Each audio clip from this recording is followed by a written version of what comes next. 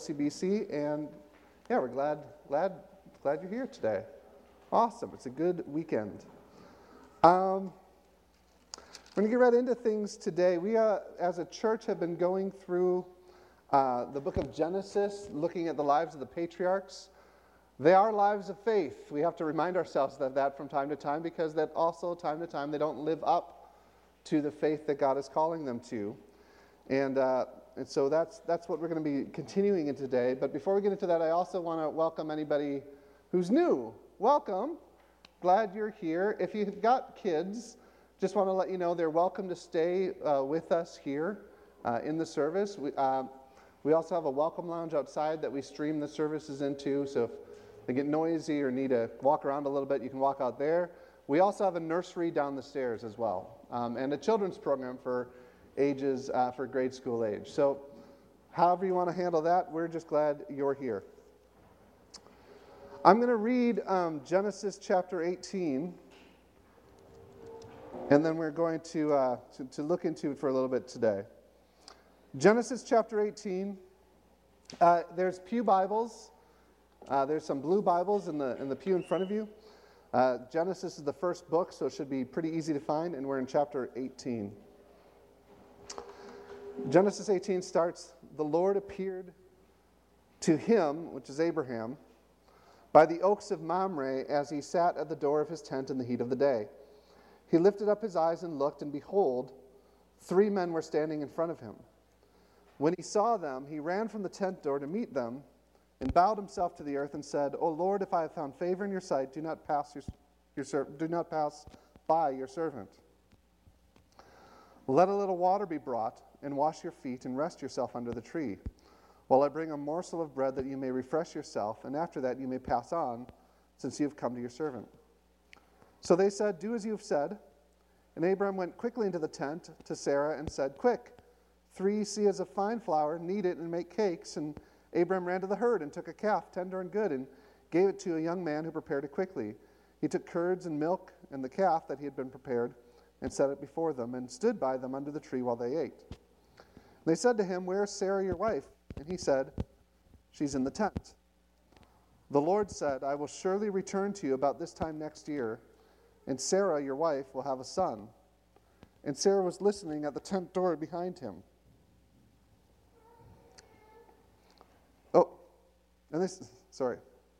Sarah was listening at the tent door behind him. Now Abraham and Sarah were old, advanced in years. The way of women had ceased to be with Sarah, so Sarah laughed to herself, saying, 'After I am worn out and my Lord is old, shall I have pleasure?' And the Lord said to Abram, 'Why did Sarah laugh and say, Shall I indeed bear a child now that I am old? Is anything too hard for the Lord? At the appointed time I will return to you about this time next year, and Sarah shall have a son.' But Sarah denied it, saying, 'I didn't laugh,' for she was afraid. And he said, 'No, but you did laugh.' And the men set out from there, and they looked down toward Sodom. And Abram went with them to set them on their way. And the Lord said, 'Shall I hide from Abram what I am about to do, seeing that Abram shall surely become a great and mighty nation, and all the nations of the earth shall be blessed in him? For I have chosen him that he may command his children and his household after him to keep the way of the Lord by doing righteousness and justice, so that the Lord may bring to Abram what he has promised him.' And the Lord said, 'Because the outcry against Sodom and Gomorrah is great, and their sin is very grave, I'll go down to see whether they have done altogether according to the outcry that has come to me. And if not, I will know.' So the men turned from there and went toward Sodom. But Abram stood before the Lord. And Abram drew near and said, 'Will you indeed sweep away the righteous with the wicked? Suppose there are 50 righteous within the city. Will you not sweep away the place? Or will you then sweep away the place and not spare it for 50 righteous who are in it? Far be it from you to do such a thing, to put the righteous to death with the wicked, so that the righteous fare as the wicked. Far be that from you. Shall not the judge of the earth do what is just?' And the Lord said, 'If I find at Sodom 50 righteous in the city, I'll spare the whole place for their sake.'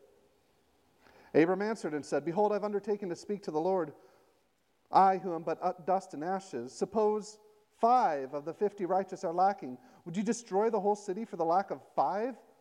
And the Lord said, 'I'll not destroy it if I find 45 there.' And again Abram spoke to him and said, 'Suppose 40 are found there.' And he answered, 'For the sake of 40 I will not do it.' And he said, "Oh, let not the Lord be angry, and I will speak. Suppose 30 are found there." And he answered, "I won't do it if I find 30 there."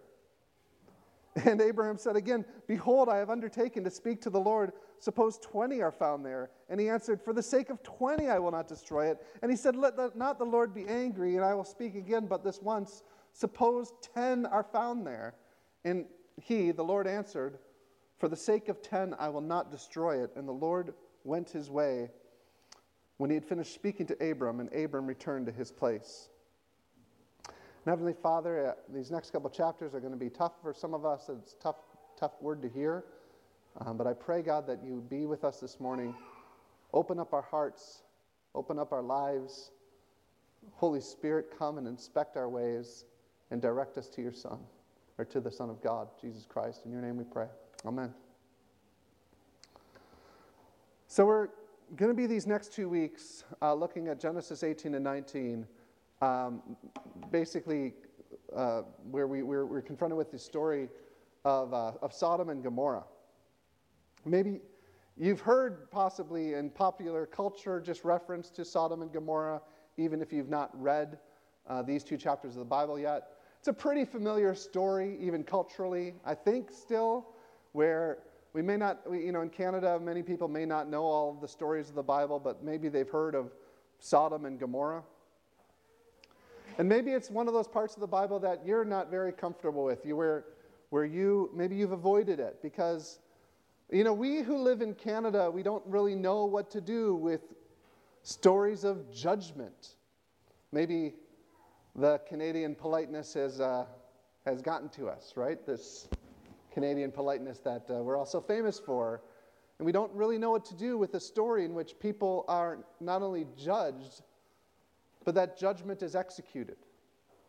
And people die specifically on account of their sins, their wickedness.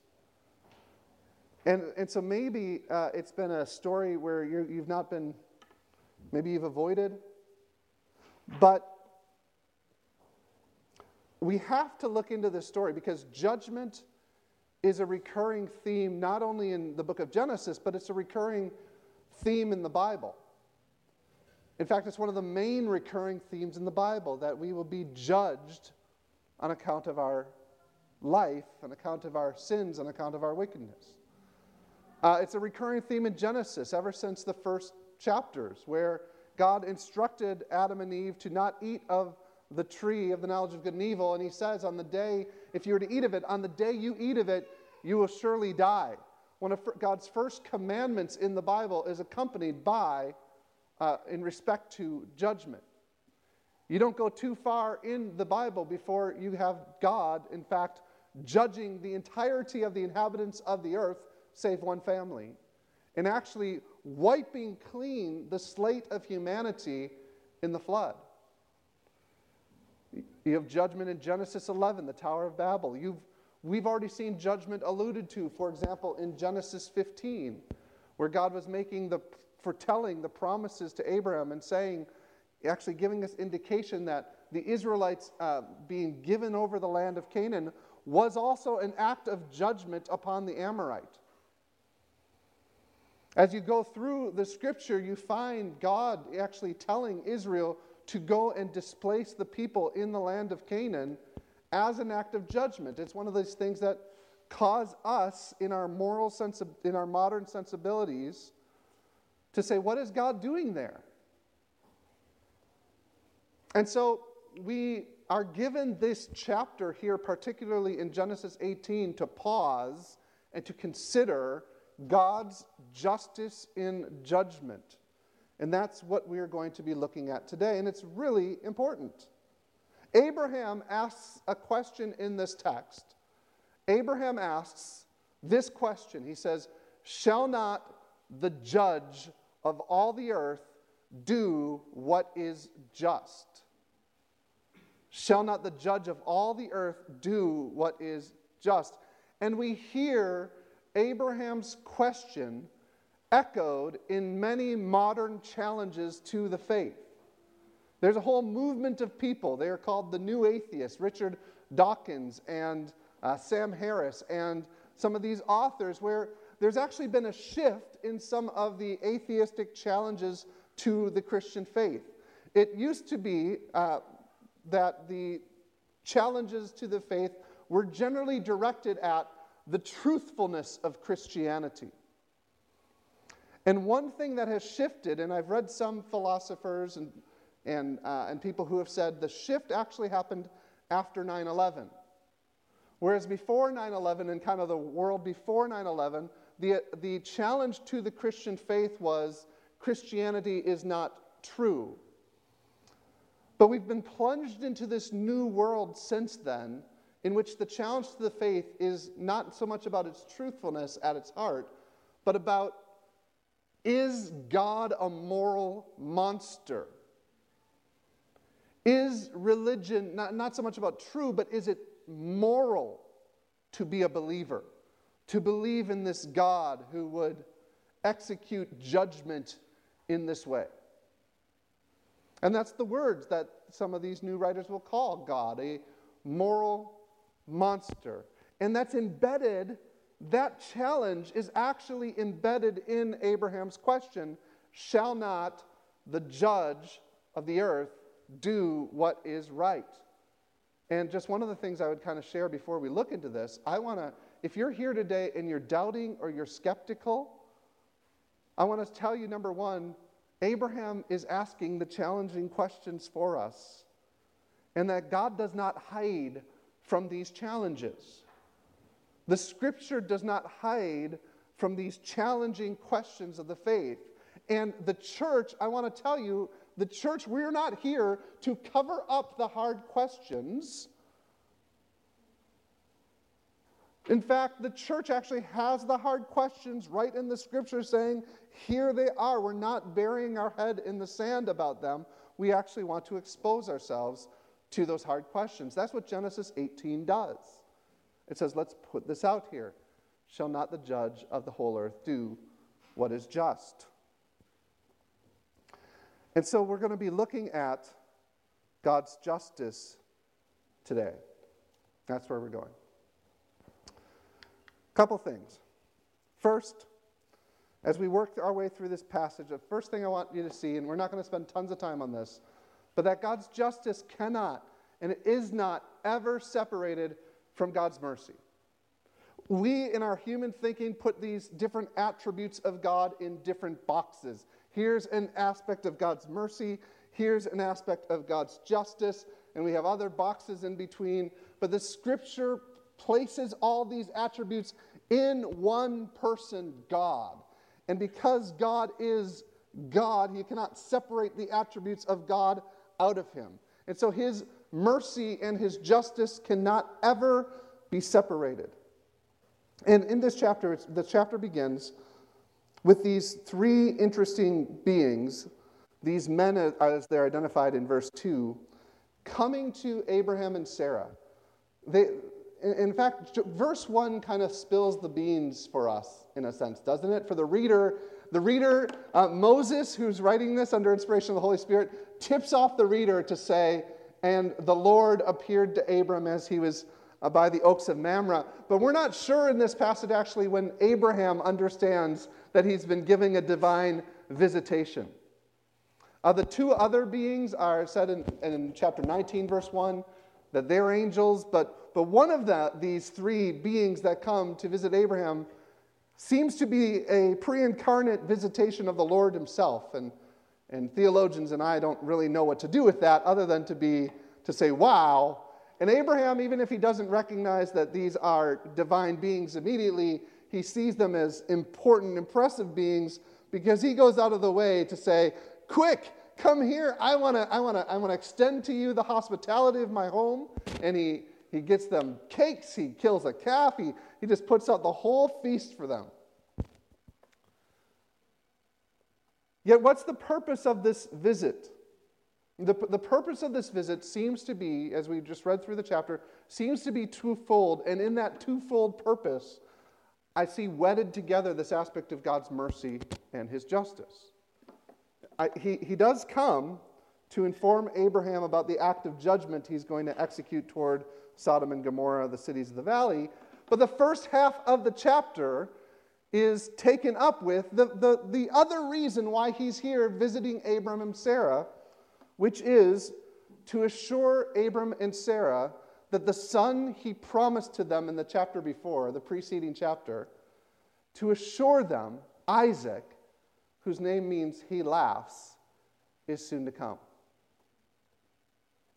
And while those two purposes, so the two purposes are to remind them and to express to them that Isaac is soon to come, and to explain to them this imminent judgment that's going to come upon these cities. While at first they might seem like they're separate purposes, there is a relationship between the two. Think about that. I'm trying to think about what our relationship.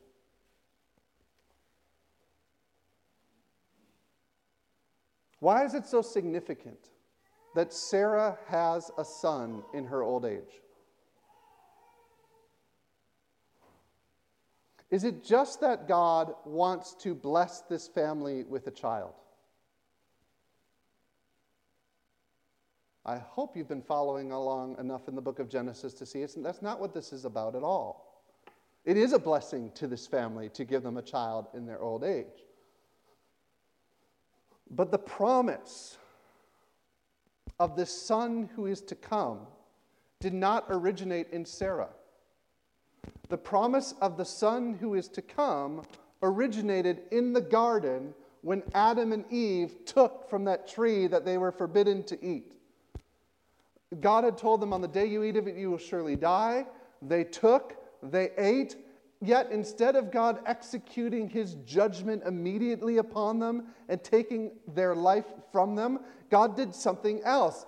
God, in cursing the serpent who deceived them, promised a deliverer, and the rest of the book of Genesis, and in fact, the entire Old Testament, is consumed with this question of, having escaped God's immediate judgment and death, when will the Savior come to set things back and redeem? And so we only escape this judgment that is imminent by this Savior who is promised. And that is what is happening as God has been meeting with Abraham and with Sarah and promising the descendant through whom all nations of the earth will be blessed.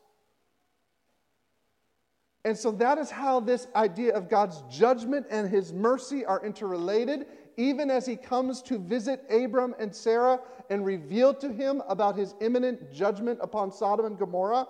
He is meeting with them to remind them of his effectual promise to provide a deliverer for them. And we'll return to that as we go. But we cannot separate God's justice from his mercy, for it is, in fact, who he is. In the Lord's self-designation, there's one time in Scripture. Now all of Scripture is God-breathed, right? But there's one time in Scripture where God, with an audible voice, describes himself. It's in Exodus 34, verses 4 and 5. It's some of the most beautiful words in the entire Scripture. It is uttered by God himself. Moses says, God, I need to see you. I don't want to go into the land unless I know you're with me, God. And he says, God, reveal to me your glory. And God says, well, you can't see my glory because you'll die.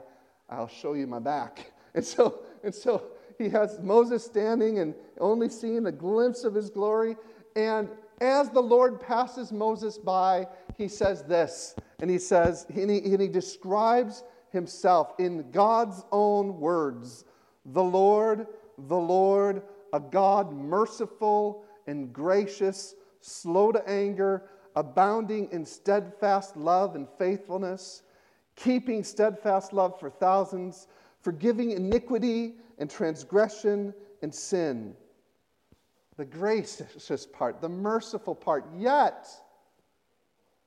but who will by no means clear the guilty, visiting the iniquity of the fathers on the children and the children's children to the third and fourth generation. God in his own self-designation says, I am the Lord, merciful and compassionate, but I do not overlook the guilt of the wicked. And so as God reveals his plans to Abraham, he reveals not only of his judgment upon sin in Sodom and Gomorrah, but also of that mercy that is behind this entire promise to give a son who will be Savior. Second, this is the part where I've been a teacher I was a teacher, and I got to confess something to you. People always look at me weird when I say Sodom and Gomorrah. The story of Sodom and Gomorrah is one of my favorite stories in the Bible. And people look at me like I'm some sort of weirdo. And the reason it's one of my favorite stories in the Bible is because of what happens here in the rest of this chapter. God is concerned that we know him as merciful and just and keep his ways. So the men set out from there and they looked down towards Sodom. They've gone and they've told Abram and Sarah about Isaac. And Abram went with them to see them on their way. And the Lord said, "Shall I hide from Abram what I'm about to do? Seeing that Abram shall surely be a great and mighty nation, and all the nations of the earth shall be blessed in him. For I have chosen him that he may command his children and his household after him to keep the way of the Lord by doing righteousness and justice, so that the Lord may bring to Abram what he's promised him." In the midst of this catastrophe, God is concerned that Abraham gets a glimpse of his character. Like, God is going to go down and judge Sodom and Gomorrah for their own sin anyway. But on the way to doing that, he says, should I hide this from Abram? Which means that God actually has a purpose for revealing to Abram what he's about to do. He wants to reveal part of his character in this catastrophe. God is actually using Sodom and Gomorrah as a teachable moment to teach Abraham something about himself so that Abraham can teach his children. Right? God is doing what we call good parenting here in a sense, only far better than anything I could ever imagine. You know, as parents, you look for those teachable moments with your kids. You know, something has happened, and maybe something bad has happened. And as a parent, you don't want to just respond to the bad thing that's happened. You want to use it as a teachable moment, right? So you can train up your kids using even the bad thing that happened. Right? We want to learn from this. And so God is actually using Sodom and Gomorrah here as a teachable moment. Should I hide from Abraham what I'm about to do? And he recognizes that Abraham will influence generations of people. And so he says, I need to ensure that Abraham gets the correct picture of who I am and of what I'm doing in judgment, because Abraham is going to teach his kids about me. And his kids are going to teach their kids and entire nations. I cannot let them get the wrong idea about who I am and about my purposes in judgment. And so God uses this as a teachable moment with Abraham. And not only that we might know who God is in his mercy and his judgment, but that we might trust who he is, trust his mercy and judgment, and that we might follow in his ways. Right? God, he says, I need to teach Abraham about me so he can teach his kids after him to keep my ways in righteousness and justice. And so that is why this chapter is in the Bible, because God wants to instruct us about who he is, that we might trust in him, that we might walk in his ways. And so God has something to teach us here about justice and mercy. And God's not hiding it from us. It's God who initiates this entire conversation. Right? So we come to the Bible and we think, oh, God, we've been reading God Delusion by Richard Dawkins, and we're like, oh, God, you're a moral monster. You're this immoral person who doesn't care, and you execute. God's like, look, before Richard Dawkins writes his book, let's have a conversation. And he had this conversation like 4,000 years ago. And God's like, Abraham, we need to hash this out. You need to know who I am. You need to know my purposes in judgment. You need to know my mercy so you can teach your kids after me, so you can walk in my ways. Man, we think, we think that we come up with all these new ideas, all these new questions, all these new issues. God anticipates them all. He steps in and he says, hey, don't ever be scared of exploring the hard questions and the hard passages of Scripture. You'll get gold out of them because you'll see God in them. And so, one thing we need to see about God's justice and how it works here is that God's justice responds to the cry of the oppressed. God tells Abraham, the Lord says, because the outcry against Sodom and Gomorrah is great and their sin is very grave, I will go down to see whether they have done altogether according to the outcry that has come to me, and if not, I will know. There's something going on here that I don't quite understand, but at least in the book of Genesis and some other places in the Old Testament, we get at least, and I don't know how metaphorical this is, but we get kind of this picture of God in his throne room. And he knows everything that's going on. He knows everything that's going on our planet. He is omniscient, right? He knows all things, but when the cry of people come up before him, it's as if they're echoing and resounding in his chamber in heaven, and the cry is pictured as coming up before the Lord. And there's some things about this cry that you should know. Number one, this cry is a cry that connects. What I mean is, when this cry is uttered, when this outcry is uttered, God hears it. I mean, we've already seen that in the wilderness with Hagar, right? She's crying, and God comes to her and says, you're going to have a son, and you're going to call him Ishmael, because God hears, and I have heard your cry. That was just a couple chapters ago. But this idea that the cry comes up before God in heaven. In Exodus 3:7, the Lord says, I have indeed seen the misery of my people in Egypt. I have heard them crying out because of their slave drivers, and I am concerned about their suffering. God hears our cry. These are cries that connect. They are cries that contend. It's more than a cry for help, this cry. It's a cry for justice. It's a cry for God, as the psalmist says, how long, God? How long? How long before you avenge us? How long before you deal with our oppressors? How long, God? It's a cry that contends for justice. In Exodus 22, verses 22, do not take it. This is part of the law that God gave the Israelites. Do not take advantage of a widow or an orphan. If you do, and they cry out to me, I will certainly hear their cry. My anger will be aroused, and I will kill you with the sword. In fact, if you go on this passage, it goes on and actually speaks even more of what God will do to them if his people would participate in that sort of injustice, that the cry would go up contending before God for justice. In the New Testament, the same kind of concept is explained. If you just thought this is just an Old Testament thing, listen to James in the New Testament. Behold, the wages of the laborers who mowed your fields, which you kept back by fraud, are crying out against you, and the cries of the harvesters have reached the Lord of hosts, and he speaks judgment on them too.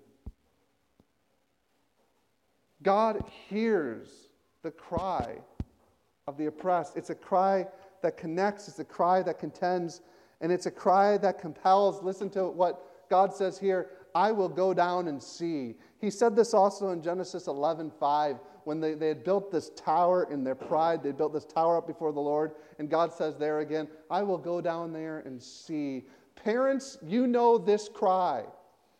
I gave part of the sermon before, and I talked about how when I was in seminary, my office was right, had a window outside, and sometimes my daughter Aika would go and play outside, and she'd play with one of her friends, and I could use Noemi now, she does the same thing, and you hear, parents, you know your kids' cries, and you know when they just fell down and scraped their knee, and they're crying, and you know that, in a second, the kids will shift their focus to something else, and they'll get back up and they'll run. And so when you hear your kids cry, as you're working on the computer or something, you hear your kids cry, you think for a while and you say, is that something I need to deal with? Or is it just something that's going to, But then you hear that cry that compels you to move. Right? You hear that cry that says, all right, I'm getting up and doing something about this. And that's what this cry is. This is the cry that God literally says, I need to get up, go down, and see what this is all about. Now, God's is omniscient, so I don't know how that works. But I'll tell you one thing, it would be a fearful thing for God to personally have to come and look into your sin. Would it not? I mean, I talked about my kids crying. Sometimes you hear your kids fighting. And you know when you need to get up and intervene. And generally it's not a good thing when mom and dad have to get up and intervene.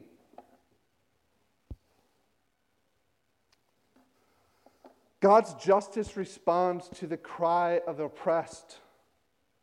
And here's the thing for our modern age and for us, who live in Canada, this very polite country. God's justice is a very good thing. It's so easy for us to look at parts of Scripture and say, well, God, you're pretty harsh. But then we cry out for justice in our own day.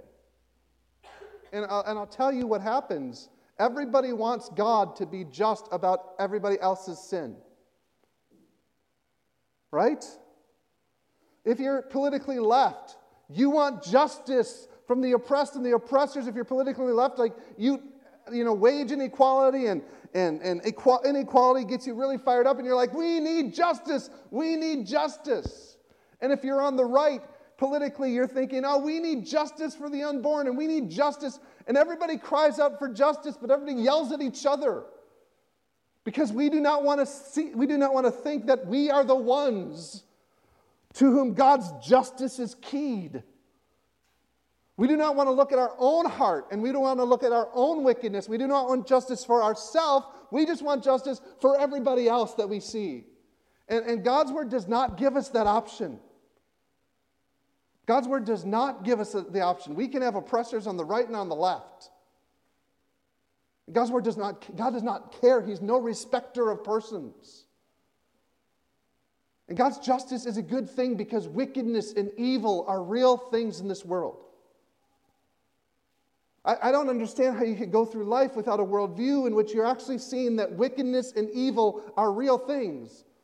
They are real things that we experience every week. They are real things that we experience every day, whether it's inequality or whether it's murder or whether it's lust or whatever it is. And if we're honest, and if we're honest, and the Bible is frankly honest with us, it says we all stand under the wrath of a holy and just God.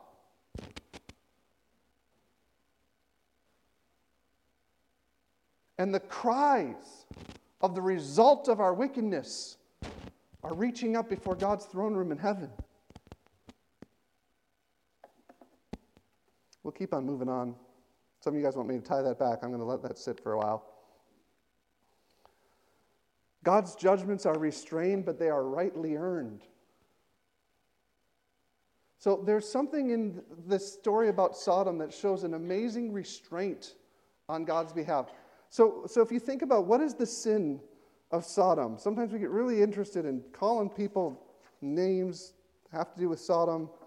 We get so excited about what are the sins of Sodom. Let me show you what the sins of Sodom was. Sodom's sin was great wickedness. They're introduced in the Bible. Genesis 13:13. Now the men of Sodom were wicked, great sinners against the Lord. They are described as rebellious from their first time they come on the scene. For 12 years they've been subject to Kedorlaomer, but in the 13th year they rebelled. Now that not all rebellion is wrong, but Isaiah tends to bring out, well, they were proud in their rebellion. Their partiality witnesses against them. They proclaim their sins like Sodom. They do not hide them. Woe to them, they have brought the evil upon themselves. So there's pride of Sodom. They are idolatrous in Deuteronomy 32 in the context of speaking about idolatry of Babylon. Moses writes, their rock is not like our rock. Their little gods are not like our big God, is what Moses says. Our enemies are by themselves. Their vine comes from the vine of Sodom and from the fields of Gomorrah. So in their idolatry, they're basically connected to the same vine that Sodom and Gomorrah was, idolatry. Sodom's sin was hypocritical spiritual leadership. We're getting closer to home. Jeremiah says, in the prophets of Jerusalem, this is God speaking through Jeremiah, in the prophets of Jerusalem, I've seen a horrible thing. They commit adultery and walk in lies. They strengthen the hands of evildoers so that no one turns from his wickedness. All of them have become like Sodom to me, and its inhabitants like Gomorrah. Sodom's sin was lack of charity and greed.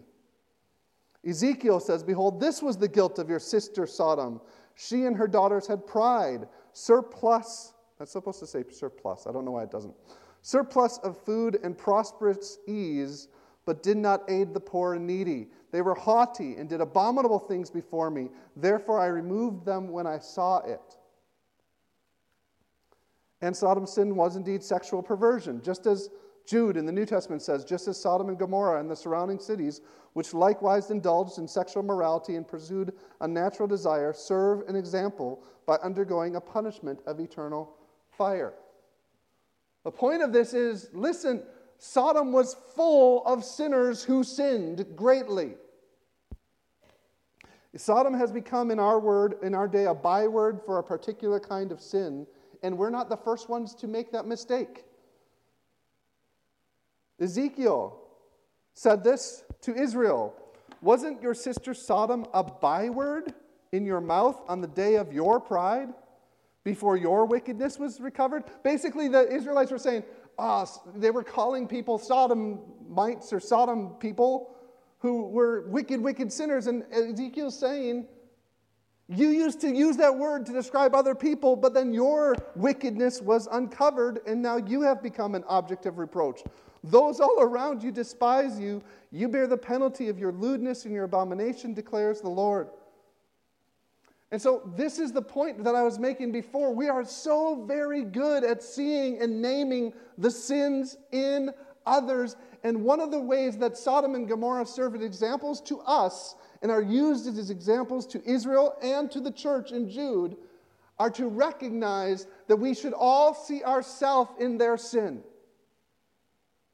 lest we have our own wickedness and sin uncovered.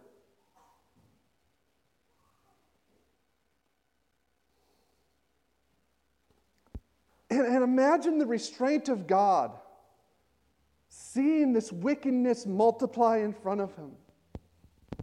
And the restraint of God. So that other passage we looked at in Genesis 15 where it says, know for certain that your descendants will go down to a land that is not their own, and they'll be afflicted for 400 years because the sin of the Amorite is not yet complete. What it seems to be is, at least collectively or through a society like a city or a nation, it seems to be that God restrains his judgment until the point that it could be said that the sin of the people has become complete. Before the flood, in Genesis 6:5, it says, the Lord saw that the wickedness of man was great in the earth, and that every intention of the thoughts of his heart was only evil continually. That was the description before God stepped in and judged. We need to take care to understand that we are not unlike Sodom, lest our sins be uncovered. We need to take that warning. We also need to understand a little bit of God's judgment is that God restrains himself in judgment until there comes a point at which God intervenes. And I don't know what that point is, and you don't know what that point is. None of us know what that point is, but we have seen nations rise and fall, and we have seen cities come and go.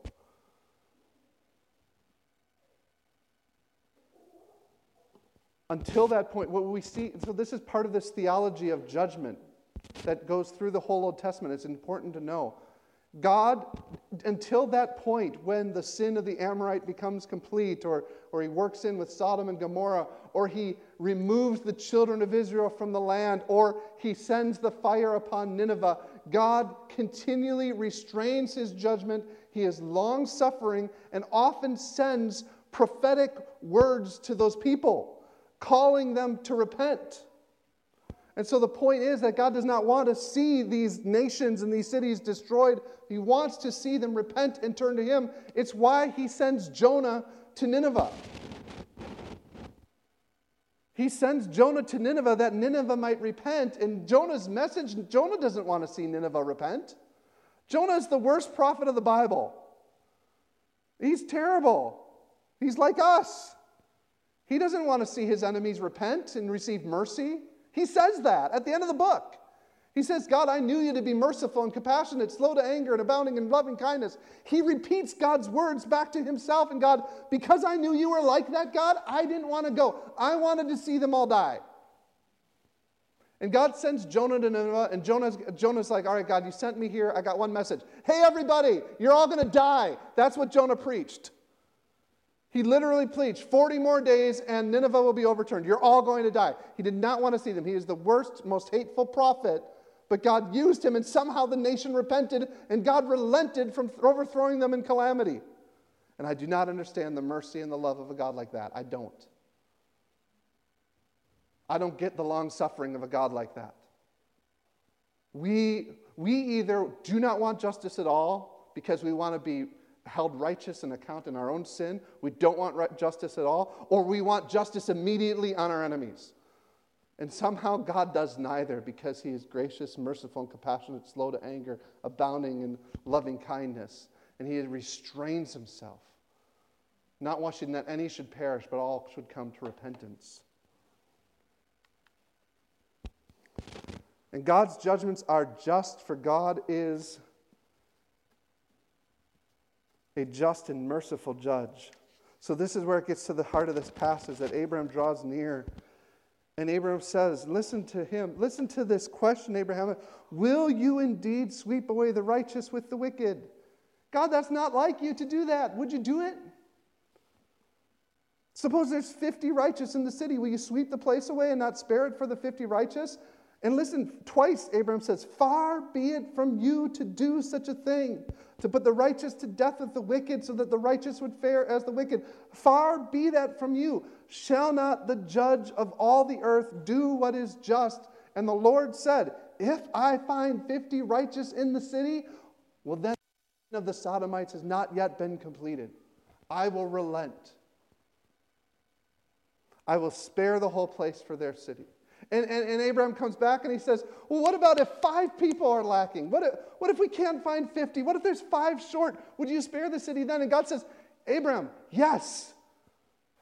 And Abraham says, I can't believe I'm talking to you. I'm dust and ashes. I can't believe this to the Lord. But what if 40 people, God? What if 40 people are left? And God says, I'll spare it. And Abraham says, 35? And God says, yes. Abraham says, 30? And God says, yes. And he says, 20? And God says, yes. And finally, Abraham says, 10? And God says, yes, Abraham, I will spare the city for 10 righteous people. And the amazing part about this whole chapter is that Abraham stops asking. What does that mean? It means that Abraham is satisfied that in God's judgment, God is remembering mercy. It means that Abraham is satisfied that the judge of the whole earth is doing what is right. It means that God has gone far beyond Abraham's conception and understanding of how this balance of mercy and justice works itself out. And Abraham says, God, yeah. And he stops asking. He's satisfied.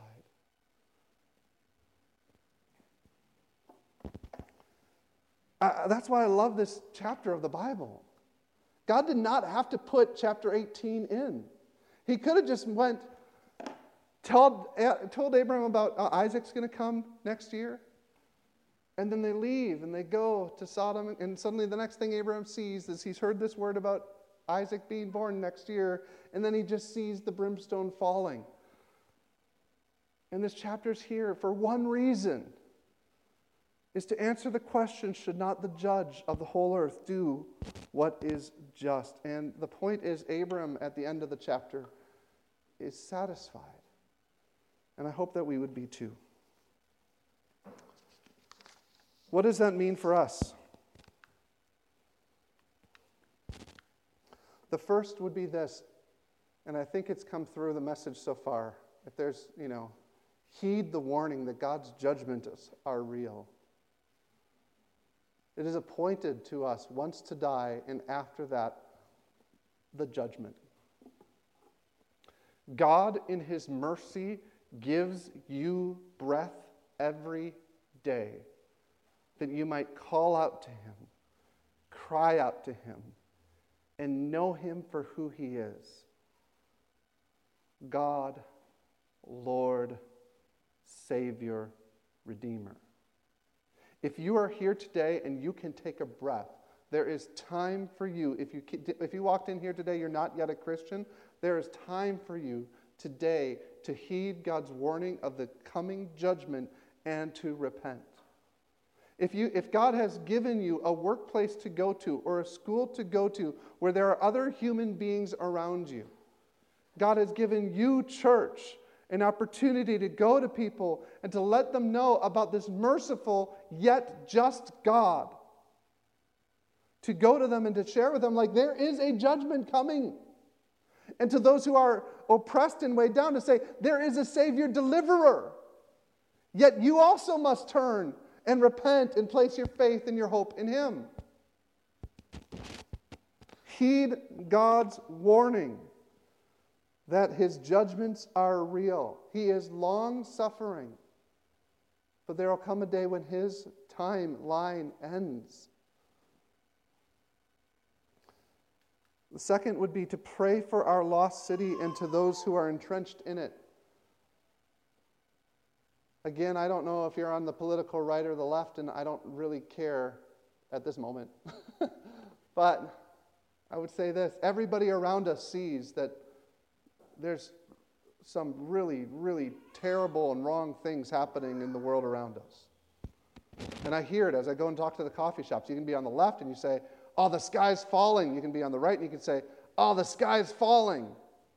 And we as Christians look around and we say, oh, the sky is, well, still held up by God, but it's getting dark. I was watching this Netflix documentary. It was, so this Christian film company got commissioned by Netflix to make a documentary for Netflix. I forget what it's called, and it's probably a good thing I forget what it's called. So it was one of those challenging things to watch. But they went with a camera crew, and they went down to, I think it was Fort Lauderdale or Virginia Beach, one of the spring break destinations. And always in my mind, in my imagination, when I think of Sodom and Gomorrah, I can never imagine that people would actually be like the people in Sodom and Gomorrah. Like, I can never actually imagine, like, in the next chapter we'll read, they beat down the door saying, bring those guys out that we might sleep with them. And I'm like, that's ridiculous. And I watched this documentary of these college students at spring break, and I was horrified. They literally are chanting that these young women will remove their clothes. They're literally chanting and encouraging unspeakable things happening in public. And it's been a while since I've been in university, I guess, but I was like, how in the world is this happening? I can't imagine. I can't imagine a holy God looking down on His creation, these people He loves, who He created and loves, and seeing them tear each other apart in their lust. And I can't understand it. It helps me to understand what's happening in Sodom and Gomorrah a little bit better. But we have a city, we have a world all around us that I have no idea how far we are from judgment, to be honest. And one thing I see in this passage is Abraham interceding interceding on behalf of those around him. It's interesting, he's literally interceding that the wicked might be spared on account of the righteous. Right? He's praying for there to be righteous in the city, and he's praying that the wicked would be spared for their sake, so that God might not sweep away the righteous with the wicked. And just this passage, one of the things that I hope will inspire you this week is to go into your workplaces and go into your schools, go into your neighborhoods, go into your prayer closets and intercede. Intercede. Pray to the Lord, number one, that he might send you into that dark place, because you're already there. That he might give you boldness to be a light to those people, your coworkers, your friends, your neighbors, who he has commanded you to love with a sacrificial, Christ-inspired love. And pray. And you might say, oh, they're so far, they'll never turn, they'll never come. The amazing thing about that documentary is once this filmmaker, what he started to do was they started to grab these guys who were just literally in 1 second speaking about how much they were objectifying and terrorizing these women, and then they would bring these young men out of the crowds and into a hotel room, and they'd say to them, he'd ask them a question, he'd say, is that what you really think of those young women? Do you really think that they're just objects to be used and thrown away? Do you have any desire for a relationship? Do you have any desire to be married? And these young men individually would say, yes, I hate what I do when I'm out there with those guys. And they would start to weep because they knew it was sin. They knew it was wickedness, and they went along with it. And you might look around your school, and you might look around your neighborhood, you might work around your workplace and say, these people do not need Jesus. I know they need Jesus, but they don't think they need Jesus. There's no way they will ever let their guard down. There's no way their hearts will ever be softened. That's why you intercede. That's why you pray.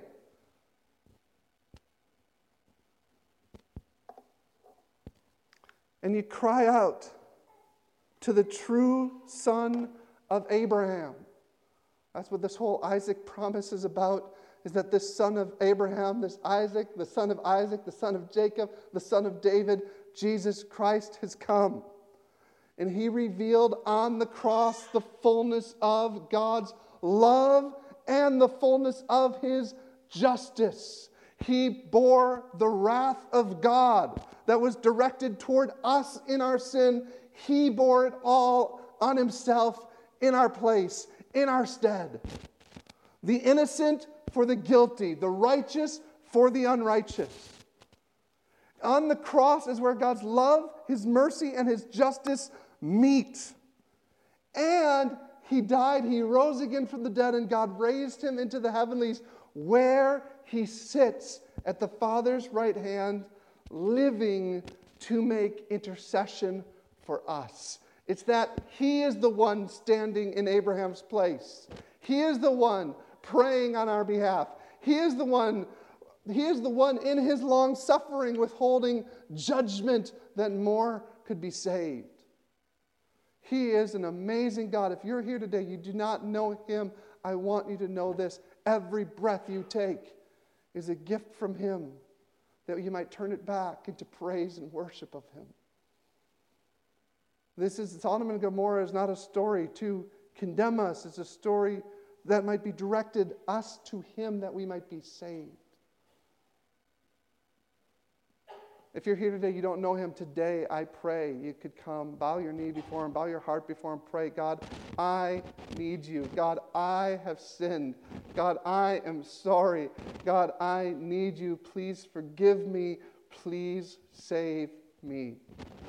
It's how you can start, just by calling out to him. You cry out to him, and he'll hear you. Heavenly Father, we thank you so much for this message in Genesis 18. That this chapter that didn't have to be in the Bible, except for you said, shall I hide from them what I'm about to do? That you determined that we needed to know about your justice, and we needed to know about your mercy, and that we needed to know about your judgment. And I pray, God, for each one of us in here, that we might hear and we might see you, and that we might know you, and that we might trust you, and that we may then live just and honest lives in front of you. We cannot do this in ourselves. All of us, like sheep, have turned to our own way. We've all gone to our own path and our own direction. Yet you sent your Son into this world to run after us, to seek and to save the lost, to die on the cross on our behalf, that your justice might be satisfied, even while you extend your mercy to any who turn and place our faith in you. I pray for anyone in here today who does not yet know you as their Lord and Savior, that they may come today to know you. And I pray, God, that you fill us with your Spirit, that we might be bold as we go out into this world around us, this world that is rapidly heading toward your judgment. And we might go empowered by your Spirit to save the lost. In your name we pray. Amen.